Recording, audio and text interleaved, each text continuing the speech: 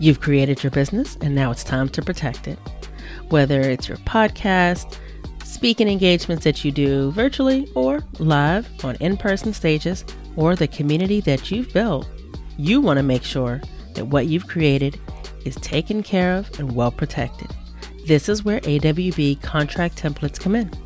They're customizable, quick, and easy to complete, and cost a fraction of working with a lawyer one-on-one.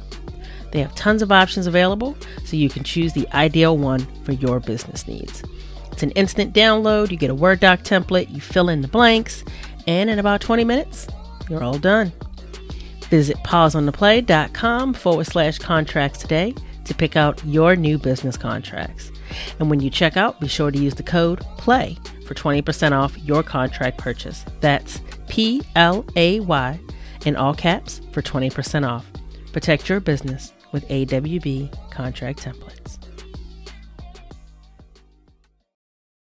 Make sure it still lines up with your values. You know, we're all always changing and growing and moving things around in our business, and life changed. The world changed. So take a look at your contract and just make sure that it is still in alignment with your values.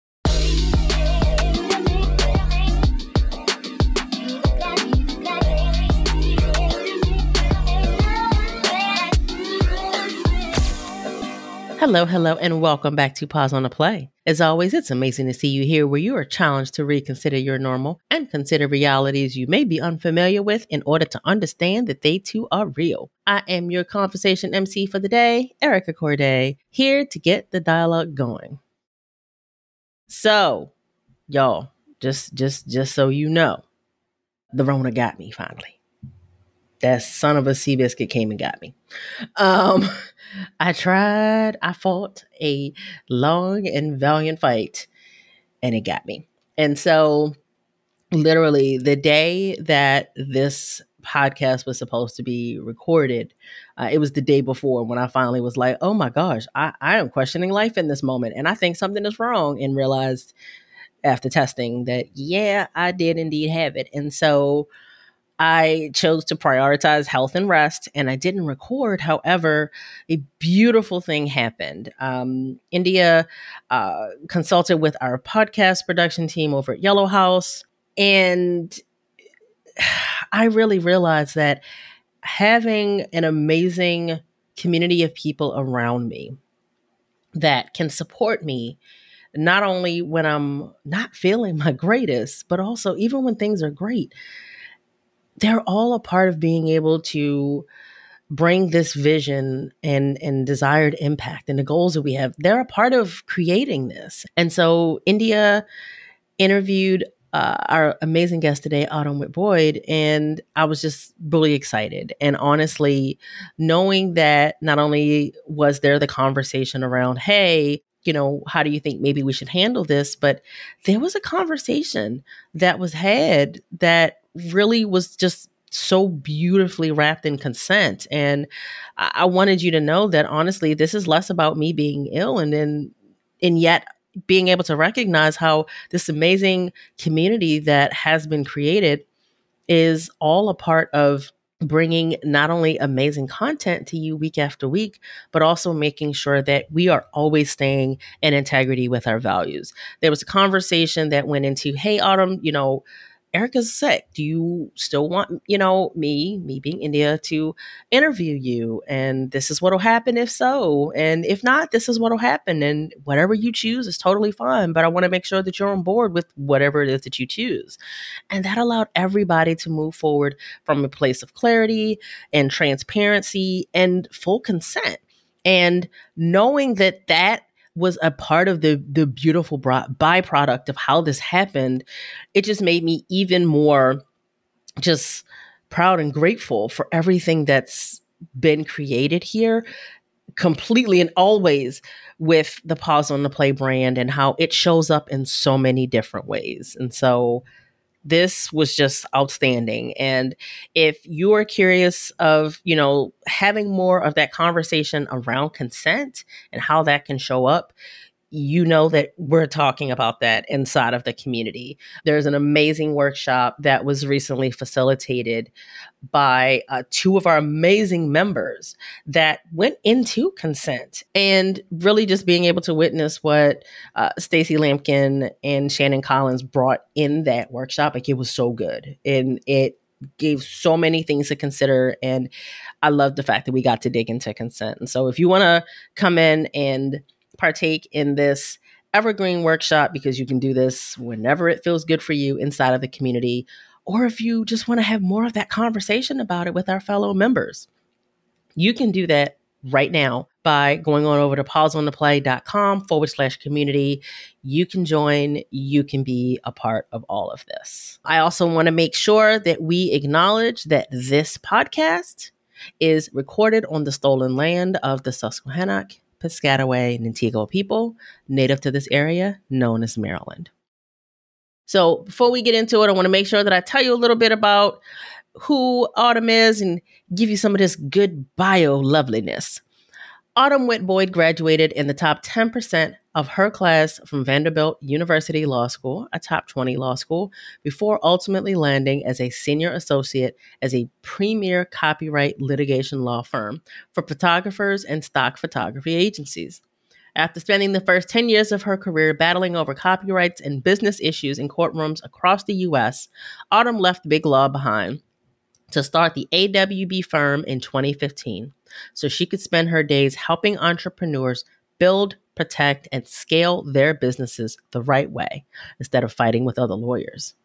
When it comes to intellectual property and business strategies, Autumn is known as a thought leader in the online business community, and she's passionate about making sure solopreneurs and side hustlers who may just be getting started have access to the type of protection they need to build their businesses on a solid legal foundation with customizable contract templates. She's done that working with influencers like Amy Porterfield, Charlene Johnson, and Corinne Crabtree.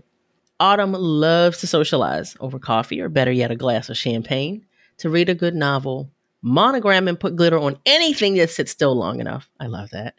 And travel to new places, finish half marathons, and spend time outdoors.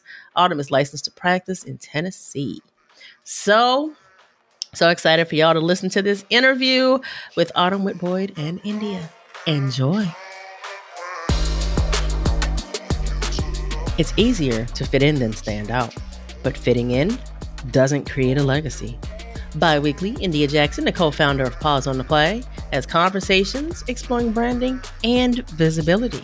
You get to listen into conversations, and you get to decide what exactly will branding and visibility be for you right now in this moment, and the type of legacy that you want to create.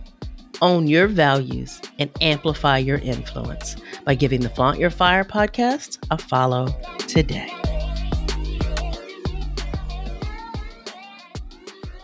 Welcome to the show, Autumn. Hi, India. Thank you for having me. Thank you so much for being here. I just love that today we're able to really ground in our values of community and collaboration.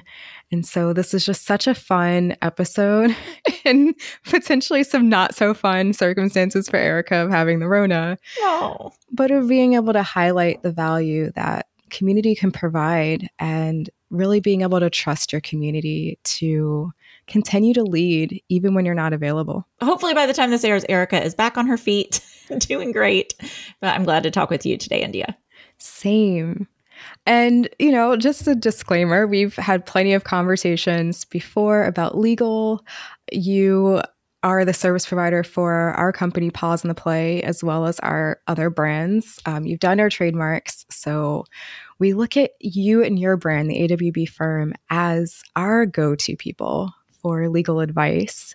And I think that's important to be transparent with our guest on that. Yeah. And I know that for you, it's also important to share and your terminology that anything that we mention on this episode technically is not legal advice. Yes. Thank you for doing my disclaimer for me. I am a lawyer, but I'm not your lawyer if you're listening, unless you hire our firm. So I always say this is meant to be information, not advice, just to kind of get your wheels turning. But if you have specific questions, be sure to reach out to your own lawyer. Make sure you're getting the good advice for your specific circumstances. Well, speaking of legal advice, one of the things that we're digging into this month as this airs is consent and pause in the play of the community. Specifically, we're auditing different areas of our life, our business, how we interact with people for consent.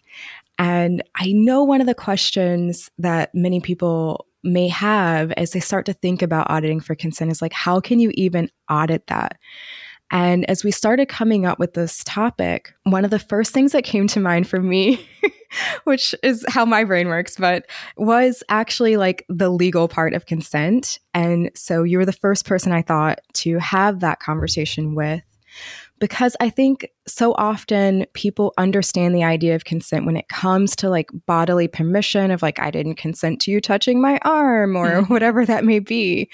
But when we start talking about what consent means in other areas of life and in work, it can get a little bit gray, maybe a little confusing. So I'd love if you could share, what does consent mean to you in a broader respect? Yeah, well, this is timely when you reached out and said that this was your topic. I have, full disclosure, 3 small children. I have twin boys who are 10 and a daughter who's 6. And as a mom of boys, I think about consent a lot in the bodily autonomy space, and with my daughter too. But I recently just bought a book for them called Consent. It's I'll send you the link after we're finished, but it's kind of cartoon based, so it's funny, and it it takes a very serious topic but breaks it down for the kids. So Hold on, that is the whole title? No, I pulled it up before we started. It's called Consent for Kids! Exclamation point. Boundaries, respect, and being in charge of you. But it's funny, when I first showed it to him, he said, "Mom, what is consent?" And so we call it the consent book in our house. Oh, and, so there's constant wrestling and roughhousing. And I'm always like, did he consent to you doing that? But so that has been on my mind a lot lately. And, with Me Too and all of the things that have been in the news. So I had not, honestly, until you kind of posed the question, thought about how consent applies in your legal documents or how you do business.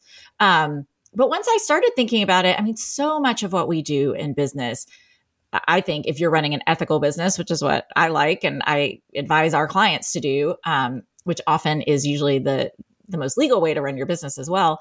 I mean, from the very first time that you are talking with someone or marketing to someone, there's been a lot of talk lately about consent-based marketing. Is someone, just because they're talking with you, are they consenting to being sold to, or are they just wanting to have a conversation?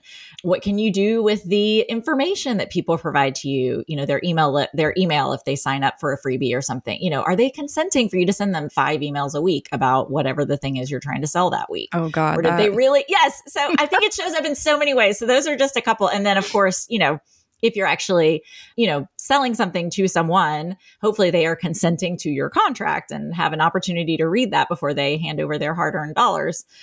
So those are just a couple of things that came to mind. We can dive deeper on any of that. Ooh, there's so much there. And I think before we go any deeper in specifics, I just want to note that I feel like consent was not something that was being discussed when I was younger. Same. And for context, I'm 35, and as we're recording this, it's 2022. So when I think back to when I was your children's age range, no one was discussing consent with me. And I've noticed more and more that people that I'm talking to between the ages of 30 and like 50 are saying the same thing, yet it's being discussed more now than it ever has. And I'm wondering, why do you think that is happening? Like, what's your thoughts on that? Yeah, I thought about this, before we hit record. I think some of it is just our culture has really shifted. I mean, think about, sexual harassment was not really a thing until some of the big stories hit the news in the 90s. And, our laws have changed too. I mean, sexual harassment was not something you could sue for until that time. So, I'm full disclosure, I'm 42 as we're discussing this. I'm a little older than you, but I had the same experience you did.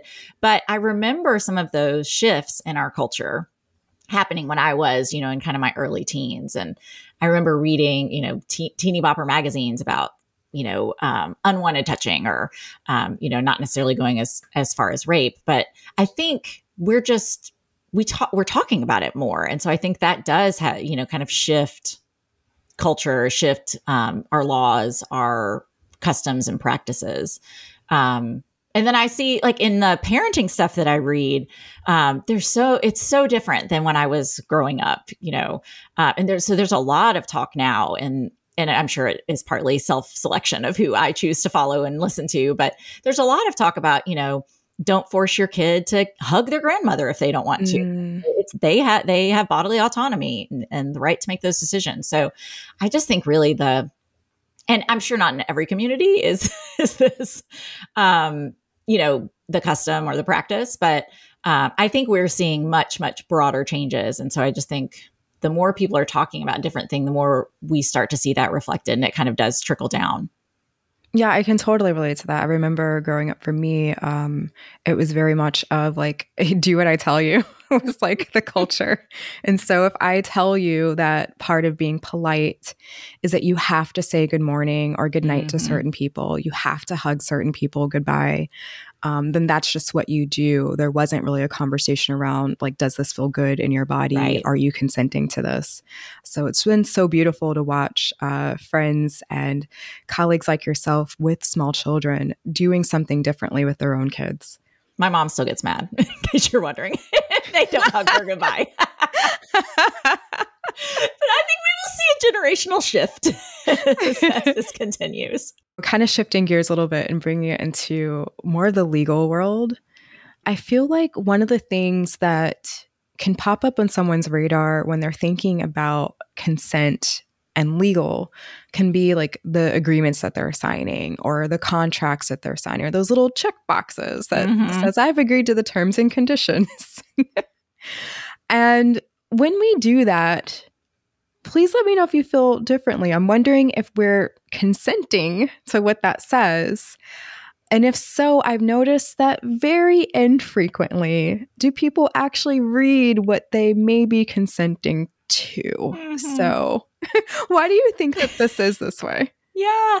So, I mean, from a legal standpoint, that checkbox at checkout, if you check, hopefully it's unchecked when you get there, that says, I agree to the terms and conditions of this program or this product or whatever. Ideally, you should be given the opportunity to review those terms.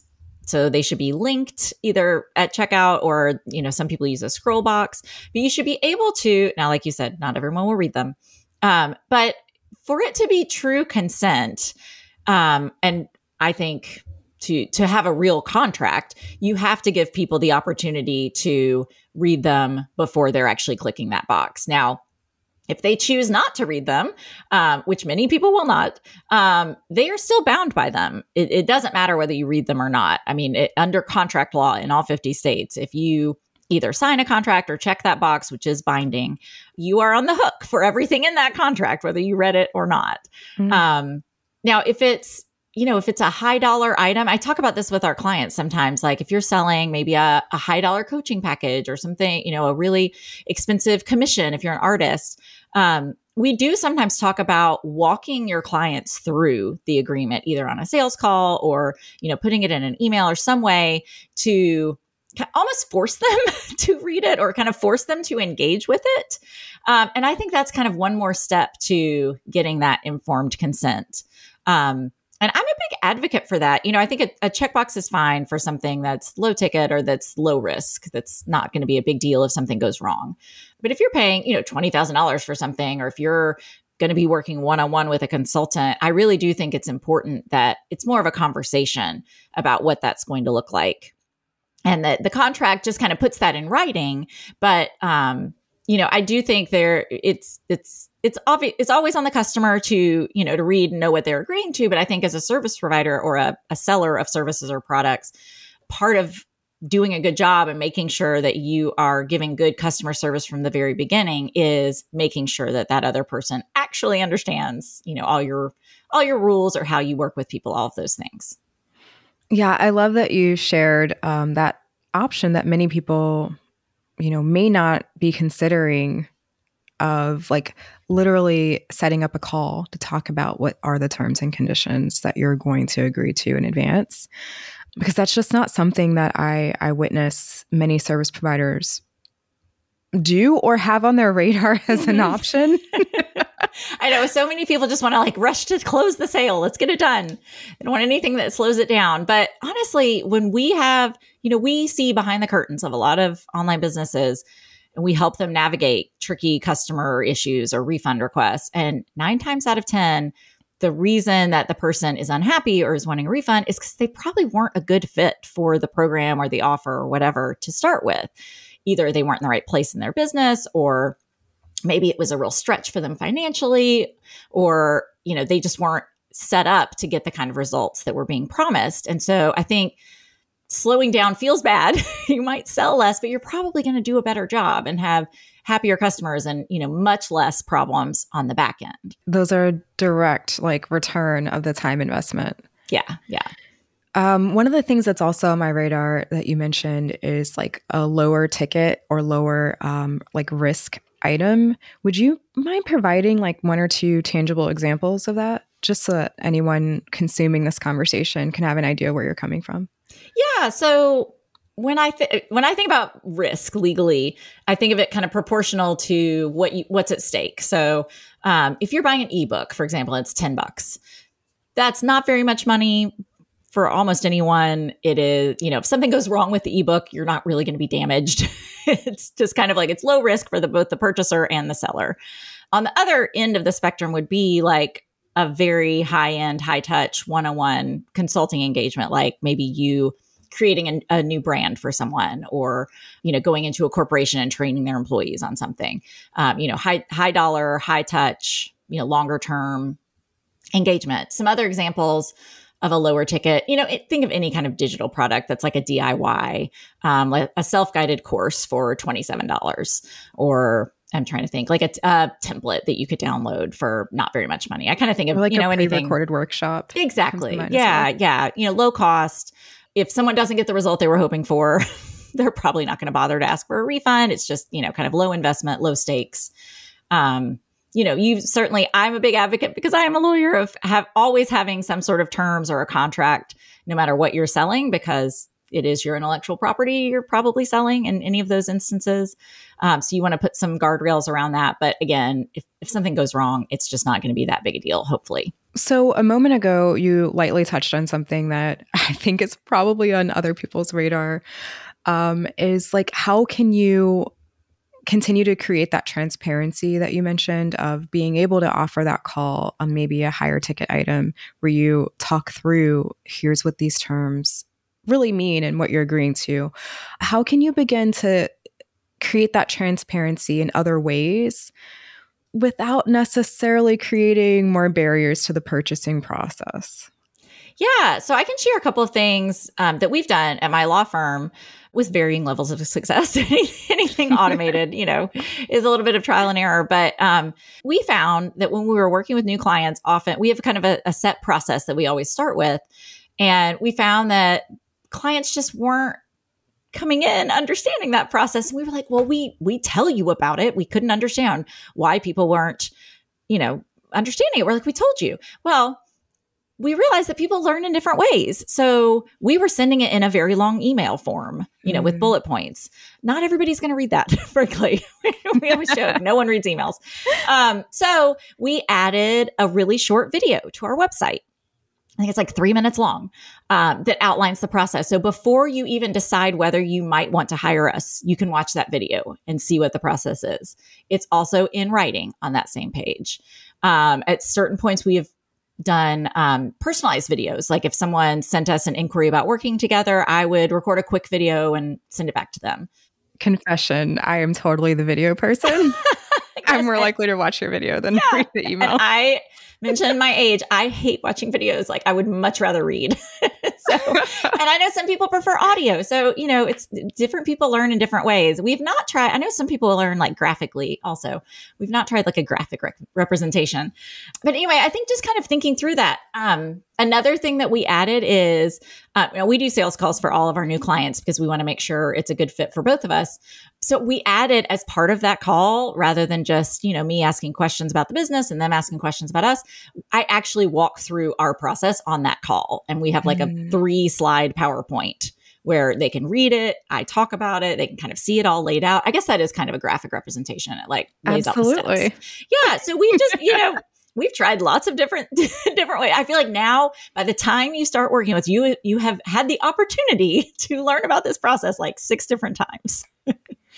And so now it's just, and I think you can think about like your contract or whatever, the way you work with clients the same way. Like you almost have to bang people over the head with it a little bit. But I think, again, that is, you're getting real informed consent. Like people are going to come in knowing what they're signing up for. It's not going to be unclear. I love that, because I am also witnessing in highlighting this in many different ways. You're also creating accessibility.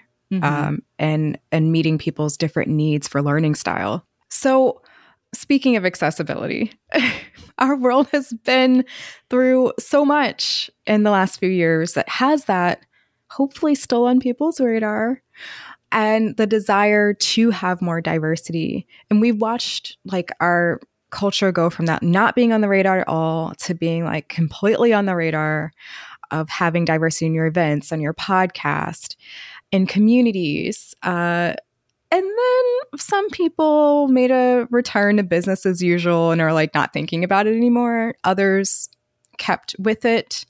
Some people have integrated more ethical business practices since then. Others are still in the harmful land.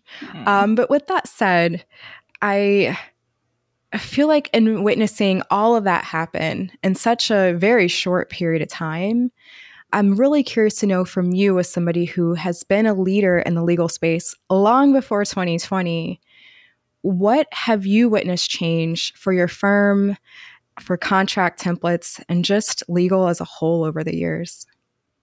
Yeah, I think that's really interesting. What we've seen, and I think, again, when we think about like who we work with, we are a kind of ethics forward law firm, and we are not really interested in working with people who just want to make all the money no matter what it takes to do that. So I think our clients are a little different than maybe the mainstream, but we have not really seen people go back to their old practices. We have seen, now maybe they engaged a DEI consultant for a period of time and then that person is, kind of moved on. So maybe I have seen a little bit of that, where I think there was a little bit of, oh my gosh, we need to address this. And then feeling like, okay, I think we've kind of got our feet under us a little bit.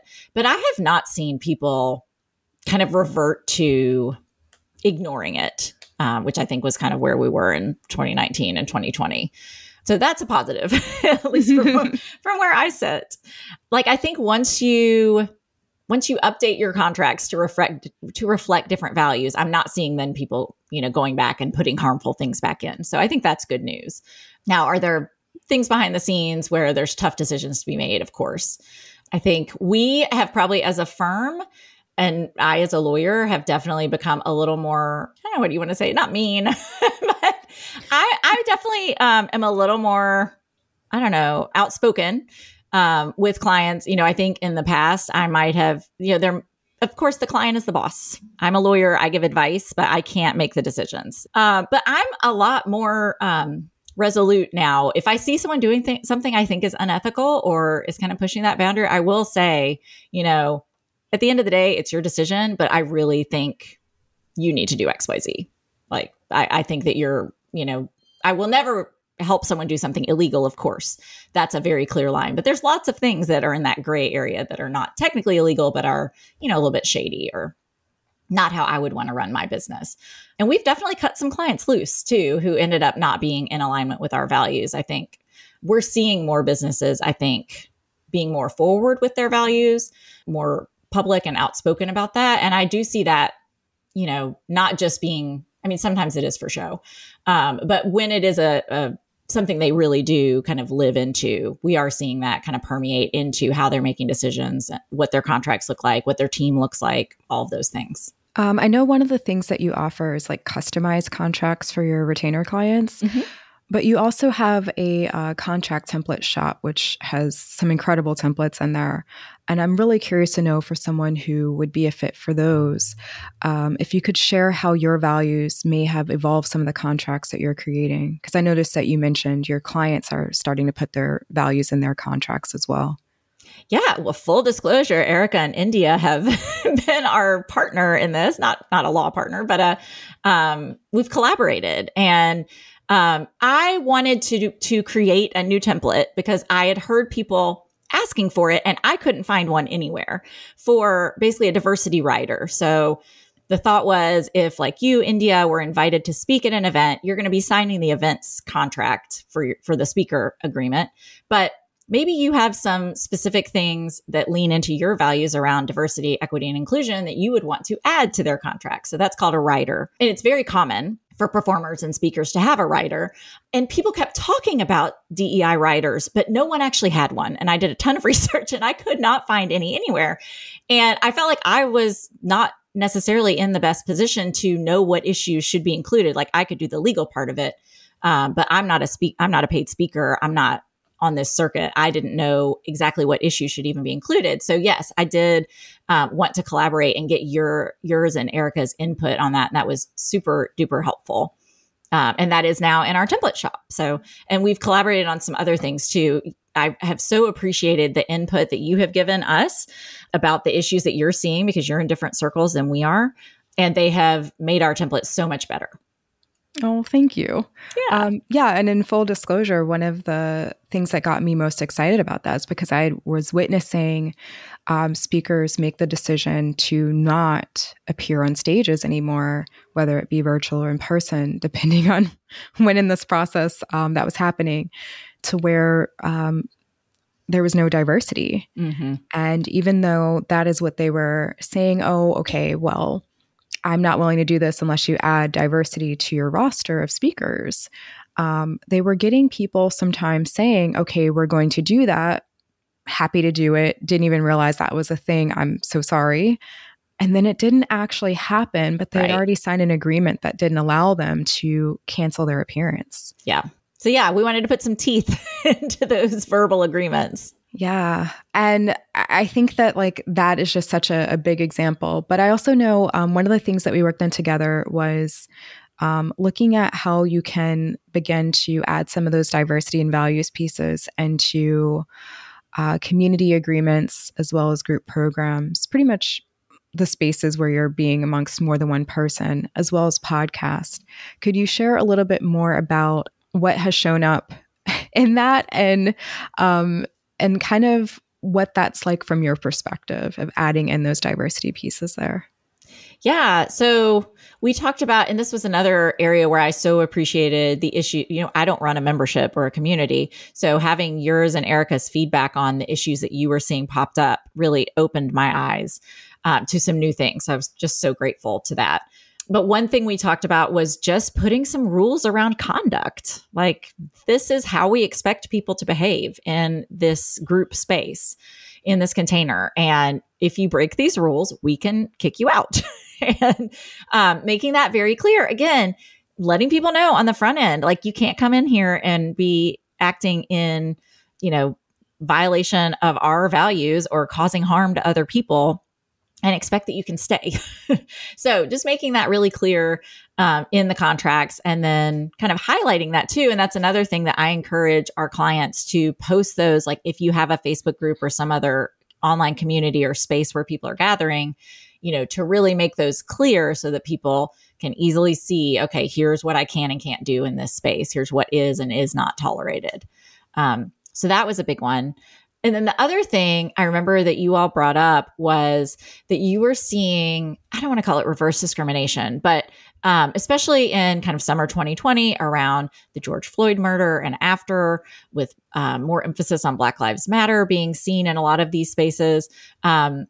A lot of memberships or coaches were having, holding special space for certain subgroups. And then other members who were not in those subgroups were getting annoyed by it and saying that they should have some special privilege too, or, which it's just, I remember when I heard that, I was like, that is bananas to me. But of course, people act out when they feel like they're being treated differently. So we put some terms around that, just giving a coach or a mastermind or a community the ability to offer different things to different groups, and that, well, you can get upset about it, but you can't get a refund or you don't get any additional special services just because some other group did. And we do this all the time as lawyers. When we see an issue pop up a couple of times, we're like, oh, got to add that to the contract. So I just was really appreciative of kind of seeing that real life example and being able to then put it in the contract where, okay, we're just not going to have that be a big question mark. We're going to put it in the contract so it's very clear. Thank you so much for mentioning that, because that specifically is something that I just don't even think many people even consider on a day-to-day basis until something happens to make you have to consider it. But you would never think, or at least you would hope, that if a support group for people who are affected by a certain event was created, to have a space just for them to discuss it without feeling like they have a gaze from people who may not understand, that people would like point that out and be like, oh, well, that's like now discriminating against us. And that was legit happening. Oh, people are the best and also the worst.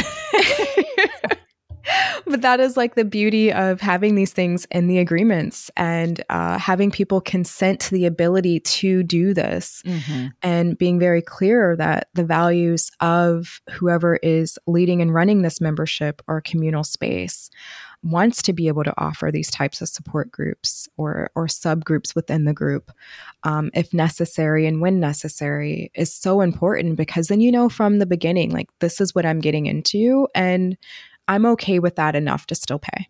Yeah. And I think one really positive thing that I have seen is that so many more businesses are more forward about their values, and it makes it easier as a consumer to shop for businesses that are in alignment with your values. I know if I'm going to join a community space, I want to get a feel for what the vibe is going to be and who else is going to be in there and what their policies and procedures are going to be. And just so that I know, like, am I okay with that? Is that a kind of space that I want to be in?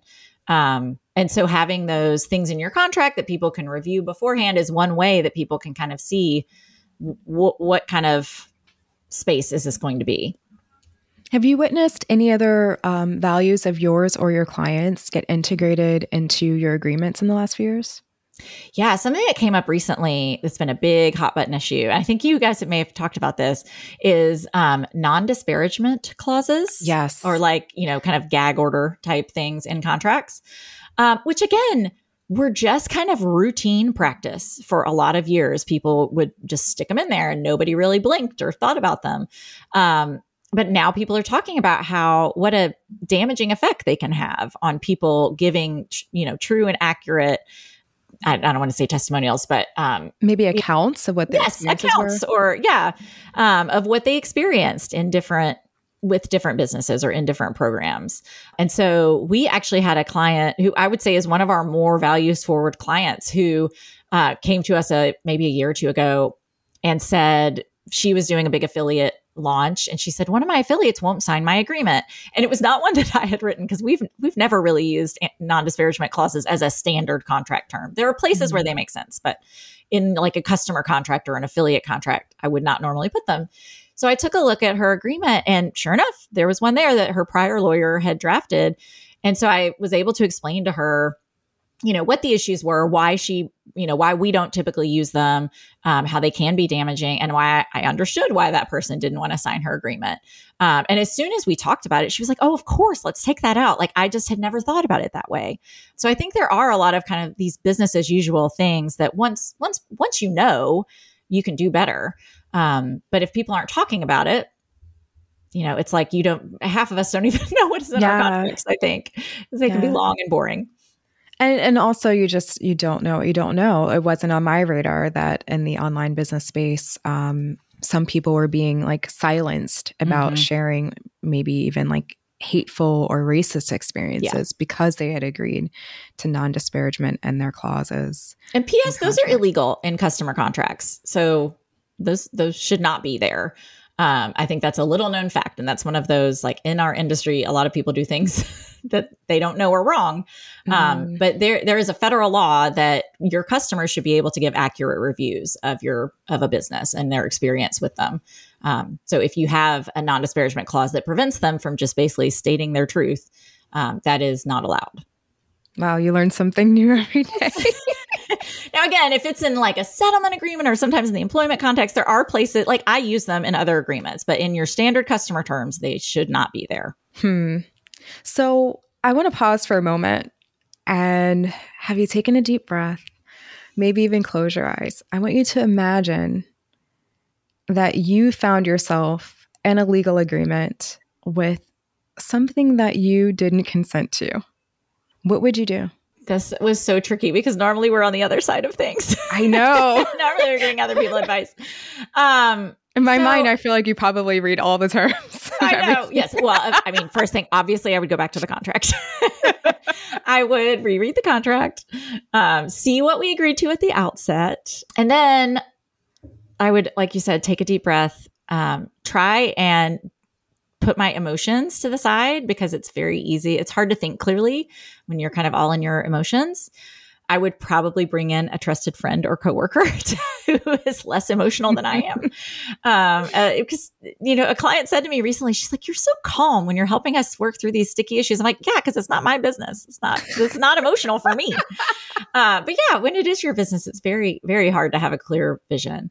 So yeah. And then I think when you do find yourself in one of these sticky situations, when either someone is trying to say you agreed to something you didn't agree to, or trying to get you to do something you don't want to do or didn't think you agreed to do, I mean, you're basically in a negotiation. So I would probably try and think about, okay, what do I really want? Like at the end of the day, how do I want this to end? Is this a relationship I value? Is there a lot of money at stake? Is my reputation on the line? Kind of think big picture.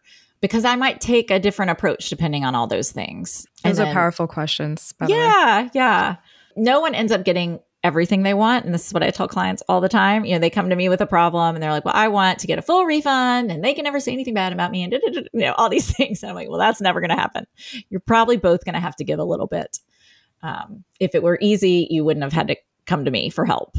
So, figuring out what I'm willing to let go of, what I can give that's not going to hurt too much to end up getting hopefully a result that I can live with.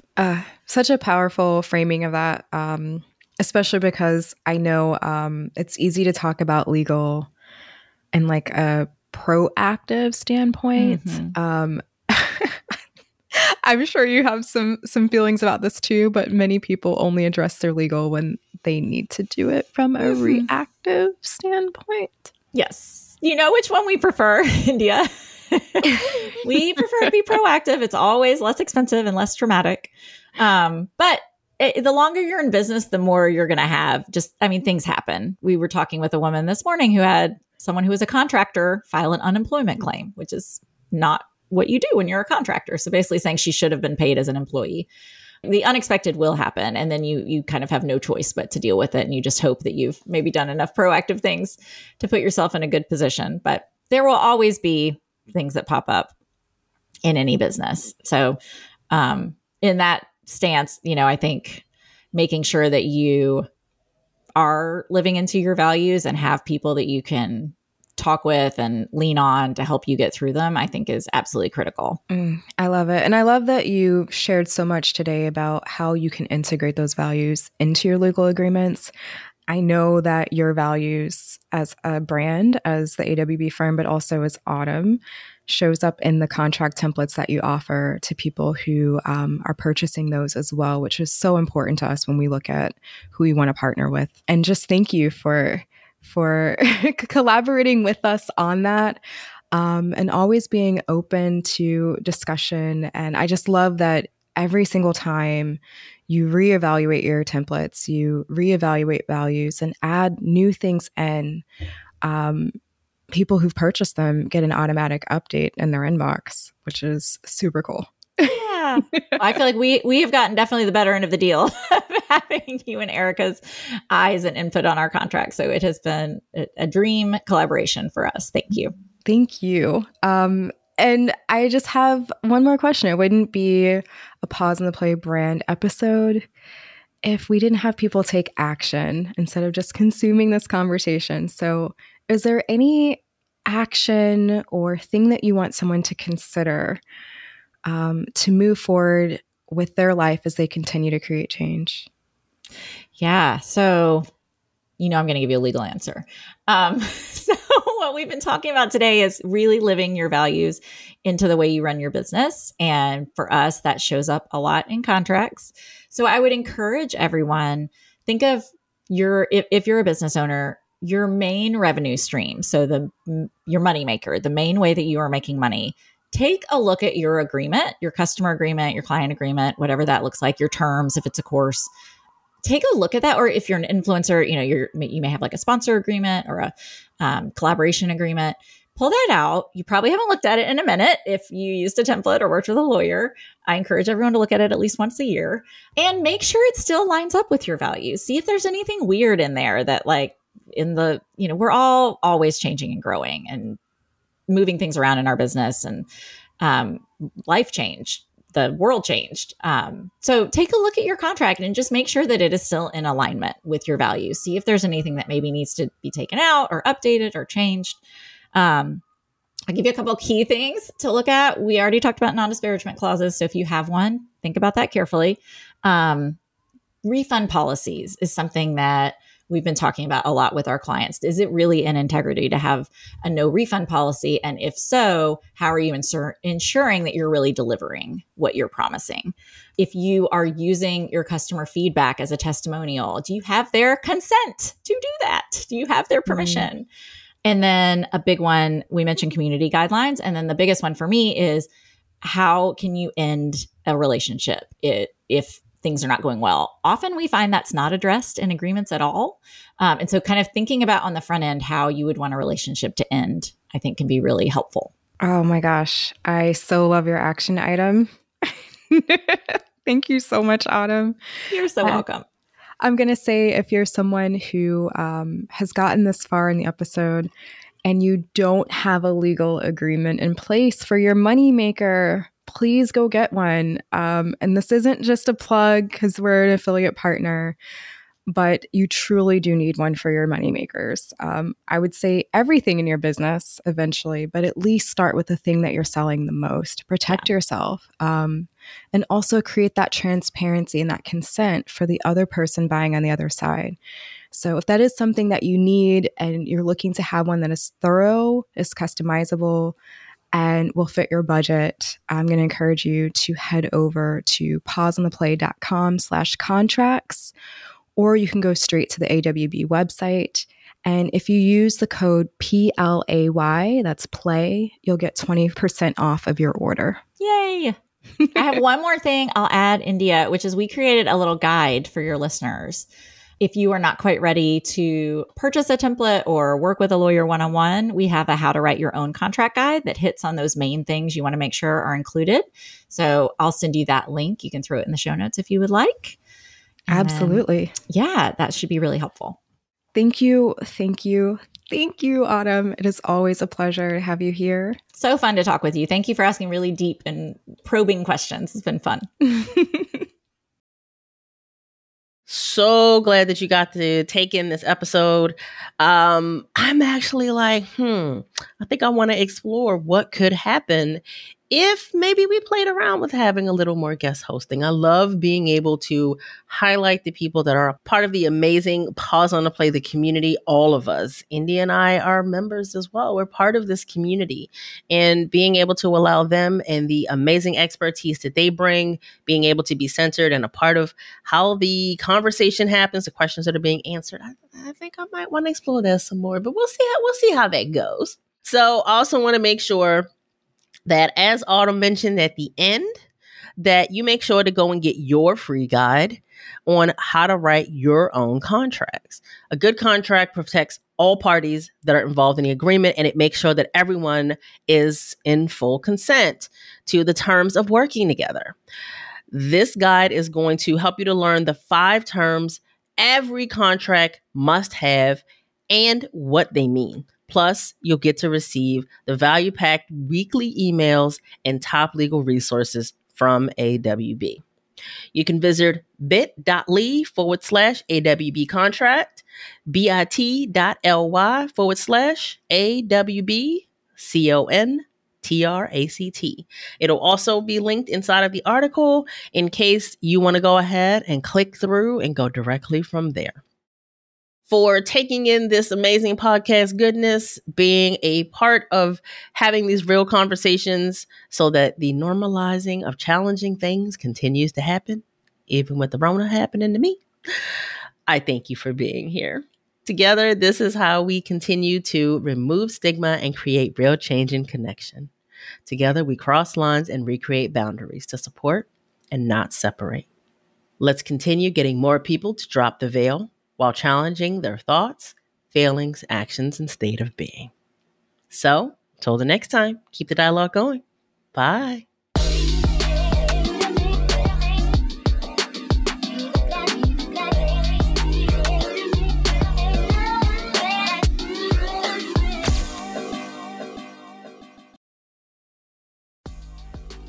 Ready to get clear on what matters? Let's do this.